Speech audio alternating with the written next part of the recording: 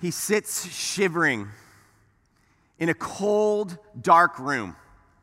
He's so cold, he's shaking so much that he can't stop. It's something that just keeps going. It's involuntary. He's cold and he's feeling just completely alone. And he's surrounded by these walls of rock and stone and dirt and even dripping water behind him in this damp, wet place. And before him, it's not another wall with a door, it's bars.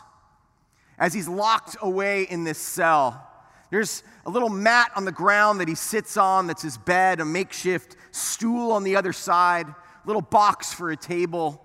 There's no bathroom. In the other corner over there is a bucket for that use. He sits there in this place and he's just feeling completely alone. He had a couple friends. One's gone. Maybe he's dead. He's not totally sure. One person's with him. Previously, he was traveling with groups of people all throughout these cities to city to city, and he's preaching the good news of the gospel of Jesus. But now he's just in this room and he thinks, God, what is going on? What am I doing here in this place? Like, why is this where you'd have me? How come all these people that were coming along with me, that were on mission with me, we were in this together, and now all of them have abandoned me? And I'm just here, and I'm cold, and I'm alone. I don't know everything that Paul was thinking as he sat in that cell. But Paul, this person that we think of as this great hero of the faith, this amazing legend of Christianity. I mean, he wrote most of the New Testament. We think everybody must have been with this guy. This guy, he must have just had it. Like, he's going around from town to town, and they're celebrating. He's got the biggest church in town, right? No. Everybody left him, it says. And what we read today shows that, and it shows part of his response and part of how real he is. Paul is this incredible man of faith, but I can't help but think of some of those times when he thinks about sitting in a cell, being completely alone. It must have been dark. It was lonely. And he writes to Timothy and he says some things like, hey, please just come and be with me. I need that joy. Will you please just join me? And will you bring my coat before winter comes, because it's freezing here, he says. Bring my books. I need something to do. It's real life. And he writes these words in 2 Timothy 1:15, and these words are real. He says to Timothy, he says, you're aware of the fact that all who are in Asia turned away from me. That's a heavy sentence. We'll talk about some of that in a minute here, but all who are in Asia turned away from me. He says, among whom are Phygellus and Hermogenes. Okay, so he's naming names here. He's saying who they are, who these people are. Imagine if, like, right here, and I'm saying, Todd, we're calling you out. You know? Greg, this is on you, bro. You've abandoned me. You've deserted me. Why have you done that? I mean, that's intense. He's calling people out. He's naming names. He says, the Lord grant mercy to the house of Onesiphorus. This one guy, for he often refreshed me and was not ashamed of my chains. But when he was in Rome, he eagerly searched for me and found me. The Lord grant to him to find mercy from the Lord on that day. And you know very well what services he rendered at Ephesus. All right, so he says, you're aware of the fact that all who are in Asia abandoned me, all right? Everybody in Asia deserted me. Now, let me just kind of help just for 1 second with this, because this is a little bit maybe misleading. You think of Asia as from the Middle East to Japan, include all of China, like Russia, include India, the Southeast Asia. You think of like all of that region of the world as Asia, what we think of. That's not what he's talking about, okay? He's not talking about that. What you see here, it's like modern day Turkey. This is what's called Asia Minor.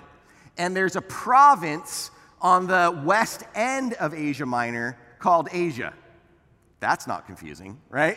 Okay. So you've got this whole thing is Asia Minor, and these regions like Galatia, Cappadocia, all that. And Asia, this province of Asia is on the left. However, that province of Asia is the place where he had traveled to, experienced all sorts of success. He's established these churches. These are places like Ephesus, like Colossae, like Philadelphia, the original real one, okay, Sardis, some others, okay, some of these cities that the gospel has moved through and they've established churches in. And he says, all these people have abandoned me. And so we think about this whole thing of being ashamed or unashamed. It's a theme in this book. As Paul calls out these people, as Paul names these names, he's talking about people who are ashamed, and he's talking about people that are unashamed. You even see in some other parts of the scriptures, you see in this very book, in 2 Timothy 1:8, he says, "Therefore, do not be ashamed of the testimony of our Lord or of me, his prisoner." Verse 12, he says, "For this reason I also suffer these things, but I'm not ashamed, for I know whom I have believed." And then here in this passage, he talks about how Onesiphorus was not ashamed of me and he met my needs. And he talks some about that in chapter 2 about shame. And it's all throughout this book. We actually almost called this series Unashamed. It's called Worth the Risk. We were kind of going around like, what should we title this? And that was almost the title because it's so prevalent in this book. And in these few verses that we're looking at, you see people that are ashamed and people that are unashamed. Now, the most famous verse that Paul probably has written about this is Romans 1:15 and 16. You won't see that on the screen, but Romans 1:15, 16, Paul says, "I am eager to preach the gospel to you also who are in Rome," where he is now in prison. And then verse 16 says, "For I am not ashamed of the gospel, for it is the power of God for salvation to everyone who believes, to the Jew first and also to the Greek." So Paul is claiming, I'm not ashamed. No matter what's going to happen to me, no matter if I get thrown in prison, no matter if everybody abandons me, no matter what people think about me, no matter how my reputation shifts or changes, whatever that is, if everybody looks down on me, I don't care. It's all about the gospel.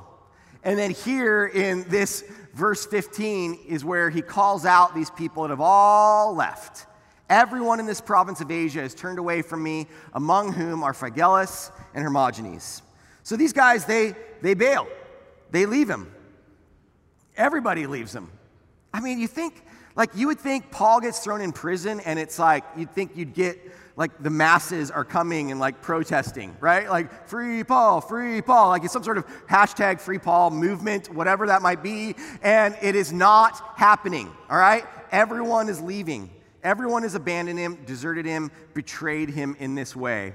And he writes these words, and it might be even think it's weird that he names people, and it's maybe seems even harsh. This a couple things to consider. One, this is a personal letter to Timothy. All right, there's other letters to churches, to cities. This is a personal letter. So he's calling him out in this personal letter, but I think that he thinks it's important to know who's with us and who's against us in this mission of the gospel. He names names a lot in this letter. If you kind of flip around in 2 Timothy, he names some for good. He names, first he names Lois and Eunice, Timothy's mom and grandma. He names then some others like closer to the end. He talks about Luke and Mark. He talks about Priscilla and Aquila. He talks about this guy Onesiphorus in this passage. So he's calling out some names for good reasons, but then he's also calling out a lot of people, actually. If you flip through this, he calls out a lot of people that have done some bad stuff or people that have bailed out on him. Here we see it in our passage in verse 15. If you look at chapter 2, verse 16 and 17, he names these guys Hymenaeus and Philetus, and he says, "Avoid worldly and empty chatter. It will lead to further ungodliness, and their talk will spread like gangrene." And then he mentions these two guys' names. And so, it's pretty harsh, actually. And then you've heard me say, this is actually one of Paul's more gentle letters. And it is. But he still is he's coming in hot. Chapter 4, at the end, verse 9 and on, he calls out a guy named Demas, a guy named Crescens, says they've loved this present world and have deserted me.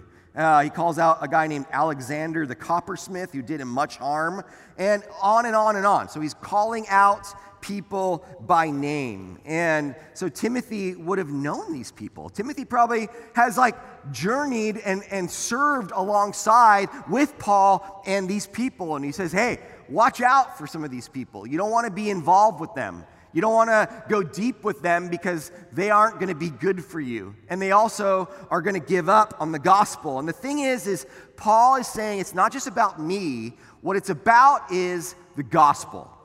The good news of who Jesus is and what he came to do. And we think that there's a lot of a heresy. There's a heresy happening in this area of Ephesus that Timothy is. There's a heresy of a couple things. One is that the resurrection has already taken place. There's some other heresies of that our physical body, or our everything physical is evil. Therefore, Jesus did not have a physical body.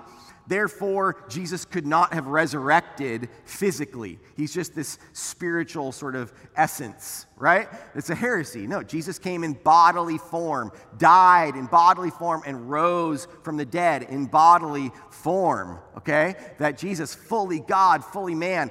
But most of all, I think it's a heresy of a works-based salvation. Paul preaches a gospel of grace.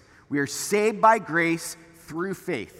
All right? It's not of works. That's Ephesians 2, 8, and 9.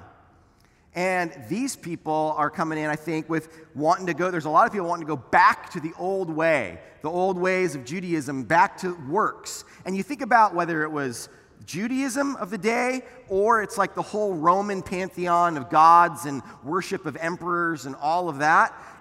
All of that is works. It's all about what you do will get you saved. Whereas the gospel of grace, it's all about what Jesus has done will get you saved. It's all about what he has done, and we believe in him, and we're saved by grace through faith. And so you've got these people that are wanting to go away from the truth of the gospel. Paul preaches the true gospel. And you think it's probably, I think in a lot of these more works-based religions, it's a lot easier to exert control and power over people. If you can get people to do, you have to do these things that I say. And so part of me thinks, some scholars think, some of this stuff is where these people are wanting to continue to have authority and power, that they can have control, and Paul's message of grace makes them have to give up their power and their control and the roles that they've had in people's lives. And so Paul is saying all of this, and he's saying, look, know who's with you, know who's against you, know against the gospel. And he says, look, it's good to spend time with people that encourage you, of course, but it's also good to spend time with people who challenge you and will call you out on things and want you to be better. Both of those are good. But what's not good is to spend time with people who are preaching a false gospel and have abandoned you and deserted you for their own personal gain or otherwise. Don't even bother with that. He says, be on guard against them, avoid chatter with them, and then support those who've been abandoned. Now, Paul doesn't go into a ton of detail. We kind of know a lot about what's going on from other parts of the Bible and from other studies, and we kind of trying to understand this, because when he writes to Timothy, he's writing to his friend, and he's writing to someone who knows the details. And so it's an interesting book as we read this, because there's a lot of well, what did these guys really do? Who is everyone? What do you mean everyone in Asia abandoned you? I mean, are you being a little bit dramatic?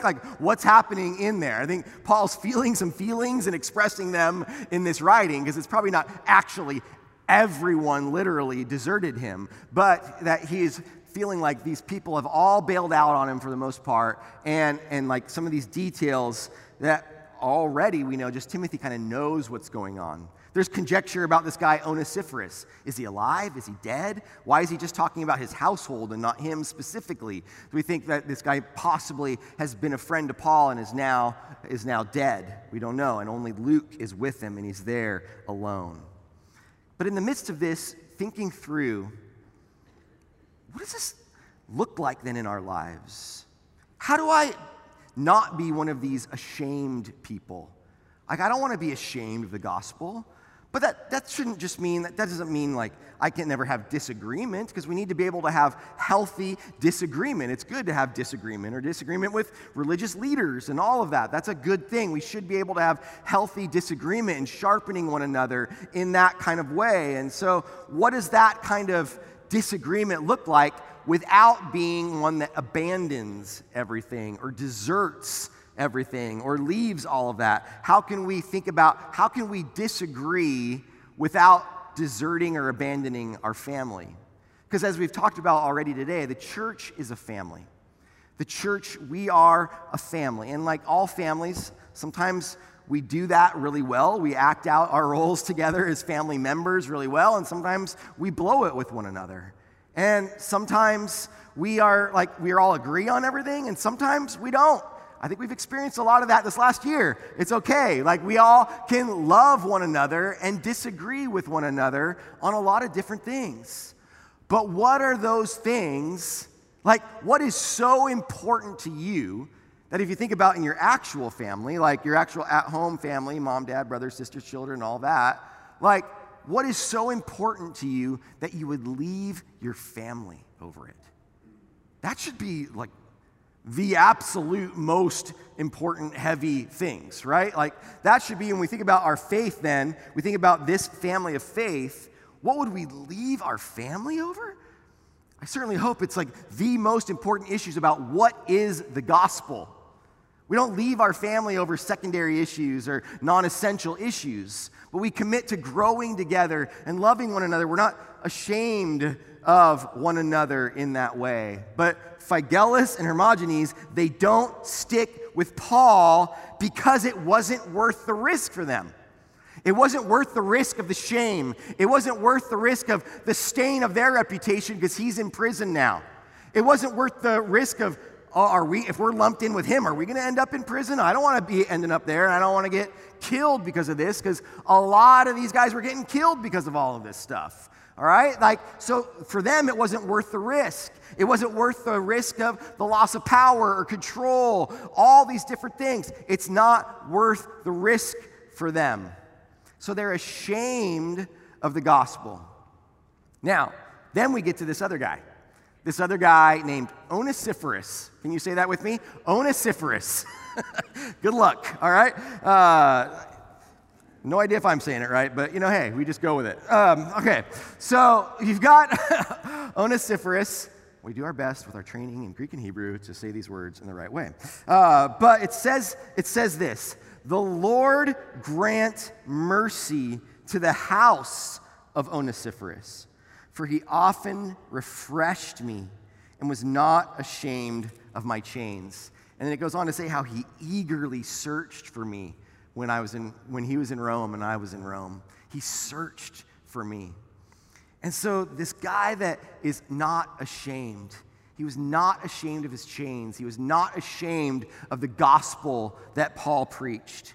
And it says that he refreshed him. I love that when you really kind of sit and think about the word refresh.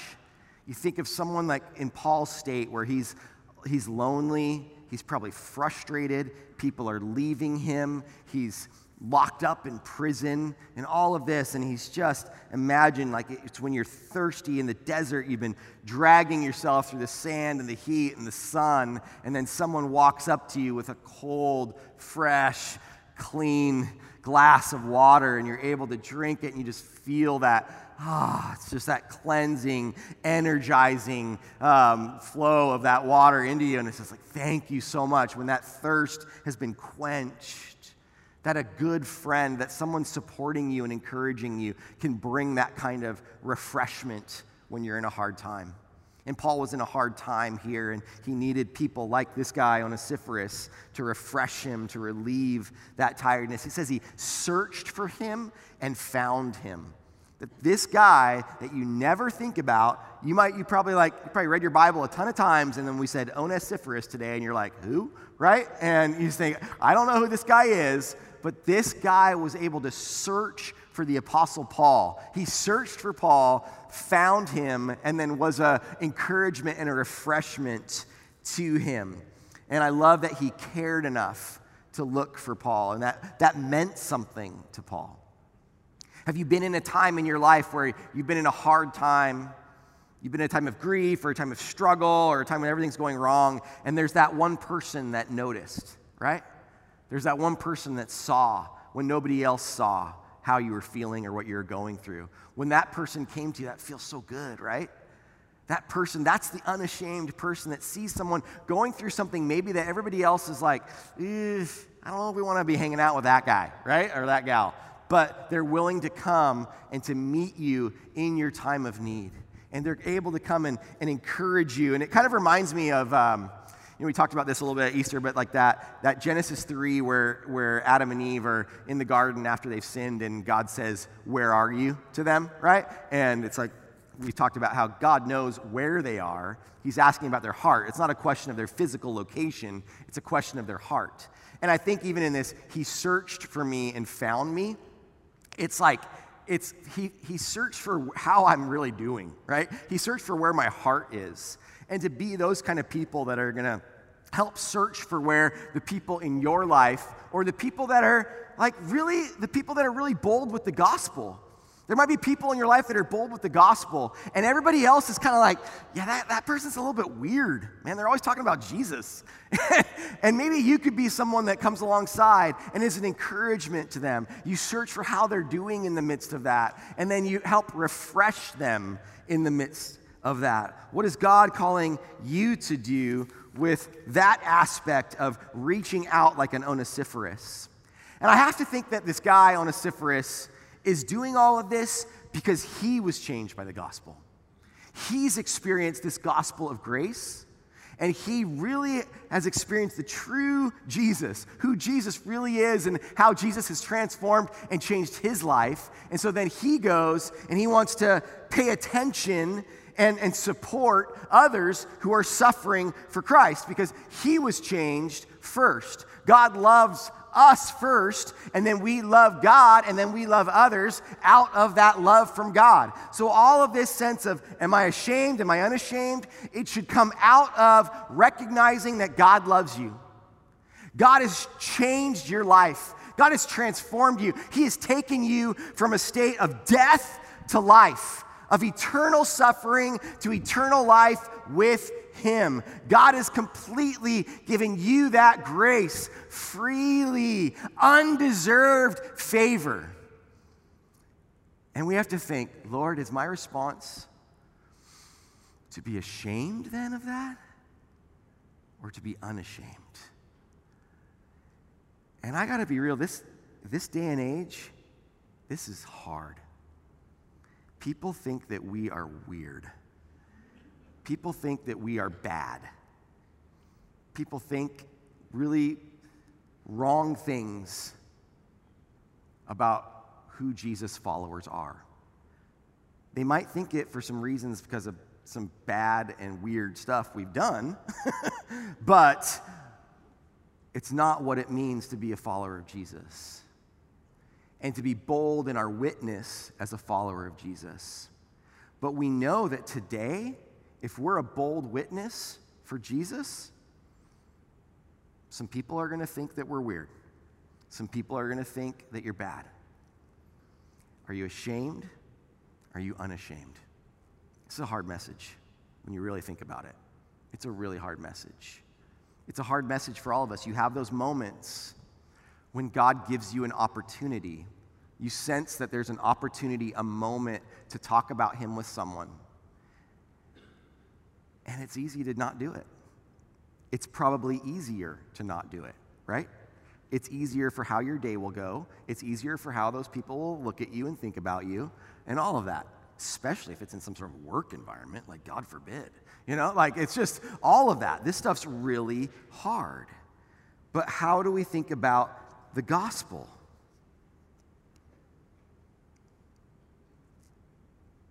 We do this because he first loved us. We do this because he transforms us. We do this because he has given us the Holy Spirit to dwell within us. The very Spirit of God dwells inside of us and will empower us to be able to do it if we step out in faith. Step out in faith. I'm trying to pray more and more. God, pray more and more, God, give me these opportunities, Lord, and help me to be bold as I step out in faith to talk about you with these people. Now, being an unashamed Onesiphorus, which is a good word, not a bad word, okay? Being an unashamed Onesiphorus can be boldly sharing the gospel, but it could be also searching for people who are hurting, right? Searching, it can also be coming alongside those who are sharing the gospel and being an encouragement to them. That could be people that are doing that around here. That could be people that are doing that overseas. That could be people who are about to go do that overseas very soon because they hope to get there very soon. That could be visiting people in their time of need. That could be encouraging, like when you see someone that is bold in their faith, you come alongside them to support them. Maybe when other people are kind of like, that's awkward, I don't know how I feel about all that. You're loyal to these people. You're loyal to the true gospel. Now you think this is a really dark moment in Paul's life.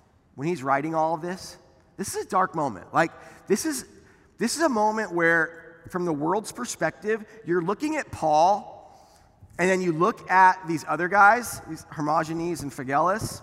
You look at these other guys, and these guys are the ones that are winning. They're not in jail. They're probably actually more popular and more well-liked by people. Everybody's left Paul. Everybody's abandoned him, probably to stay with those guys. Like follow whatever message they have. Their church is growing. Their gatherings are getting bigger. They're getting a better following. They're getting more Instagram followers. They're getting better Twitter, whatever. Okay, all of that kind of stuff. They're growing and growing and growing. Paul's in prison cell, and all the people that supported him have left him. In the world standards, he is the loser. But nobody's reading the book of Hermogenes today. Nobody's reading the book of Phygellus today. That was a false gospel and a waste of time. And we have to consider, what of our actions in our lives are we doing that are going to be more popular with the world around us, but are just going to die, that are worthless deeds to be thrown in the fire, thrown in the trash. It's a hard message. It's a hard message. It's a lot easier to be popular and liked than it is to be Paul and to speak this truth of the gospel. Now, we always have to remind ourselves, do they think I'm weird and bad because I'm weird and bad, or because I'm a Christian? Like, you can still be weird and bad and have a true gospel. So you got to think about, how can you be kind and gentle? We're going to, as this book goes along, we're going to see how we're supposed to deal with these kind of people. It's to gently instruct them, to come alongside them. There's all sorts of things. It doesn't mean we're out there to put people down with the gospel. If they think we're weird and bad, maybe check if we're weird and bad, and then just see maybe it's just because of Jesus. So think this through for yourself. Where are you? Am I ashamed? Am I unashamed? The scriptures ask us to search our hearts. Psalm 139, I'm going to read a few verses from the beginning, and then the end as well. It says, "O Lord, you have searched me and known me. You know when I sit down and when I rise up. You understand my thought from afar. You scrutinize my path and my lying down, and are intimately acquainted with all my ways. Even before there's a word on my tongue, behold, O Lord, you know it all." So God knows where you are. God knows how you feel about this. God knows you're deep down, the true stuff. There's parts of me that I know, I feel ashamed of feeling ashamed, right? Maybe you can relate to that sort of feeling. An opening that you had, an opportunity that you had that you didn't meet, that you didn't step into, that you didn't take advantage of. God knows your heart. God loves you in the midst of that. In the midst of loving you, he's calling you out for more. Like he does for the adulterous woman that Jesus stops everyone from throwing rocks at her to kill her. He doesn't want that to happen. But he also says to her, go and sin no more. right? Like God calls us to grace, but also says, okay, now go and live in obedience. Then the end of Psalm 139, let this be our heart, okay? Search me, O God, and know my heart. Try me and know my anxious thoughts. We have anxious thoughts about being bold for the gospel, right? Try me, Lord, know my anxious thoughts, and see if there be any hurtful way in me, and lead me in the everlasting way. God sees you, he knows you. Ask him to search you, and then he will lead you in that way. And so I'd like for you to reflect for a moment here. I'd love for you just to kind of close your eyes, to get yourself in a position to just pray and think about this. I'm going to ask you some questions that I just want you to process between you and the Lord. It's not between me and you. It's not between you and the person next to you. It's just you and the Lord. So just with your eyes closed, just prayerfully think through these questions. Is my Christianity a secret?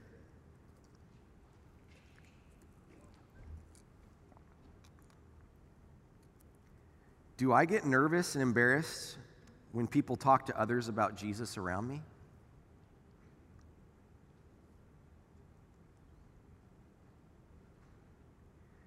Do I try to change the Bible to make me more comfortable?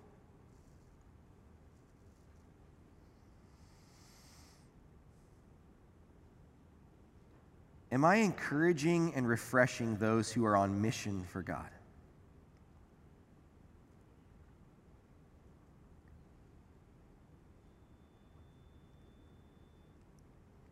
Do I search for those who are persecuted for the gospel to serve and pray for them?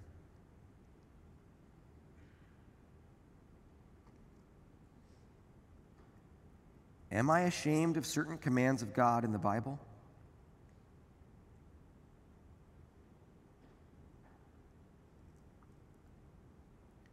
What would my friends think about me being part of a church, or my coworkers?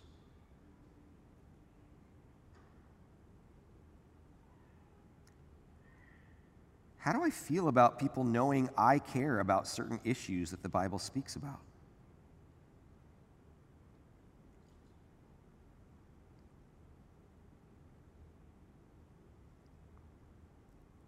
Do I pray regularly for opportunities to bless others, to pray for others, and to share my faith?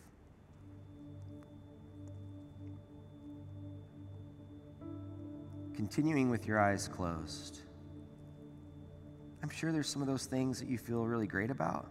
I'm sure some of those things you feel ashamed of being ashamed. God does not want shame for you. Sometimes guiltiness, feelings of guilt, lead to conviction, which leads to repentance, which leads to healing and forgiveness. And God is kind towards you. God's kindness leads us to repentance. God doesn't look down on you for this stuff. God has grace. But God also wants you to believe for more.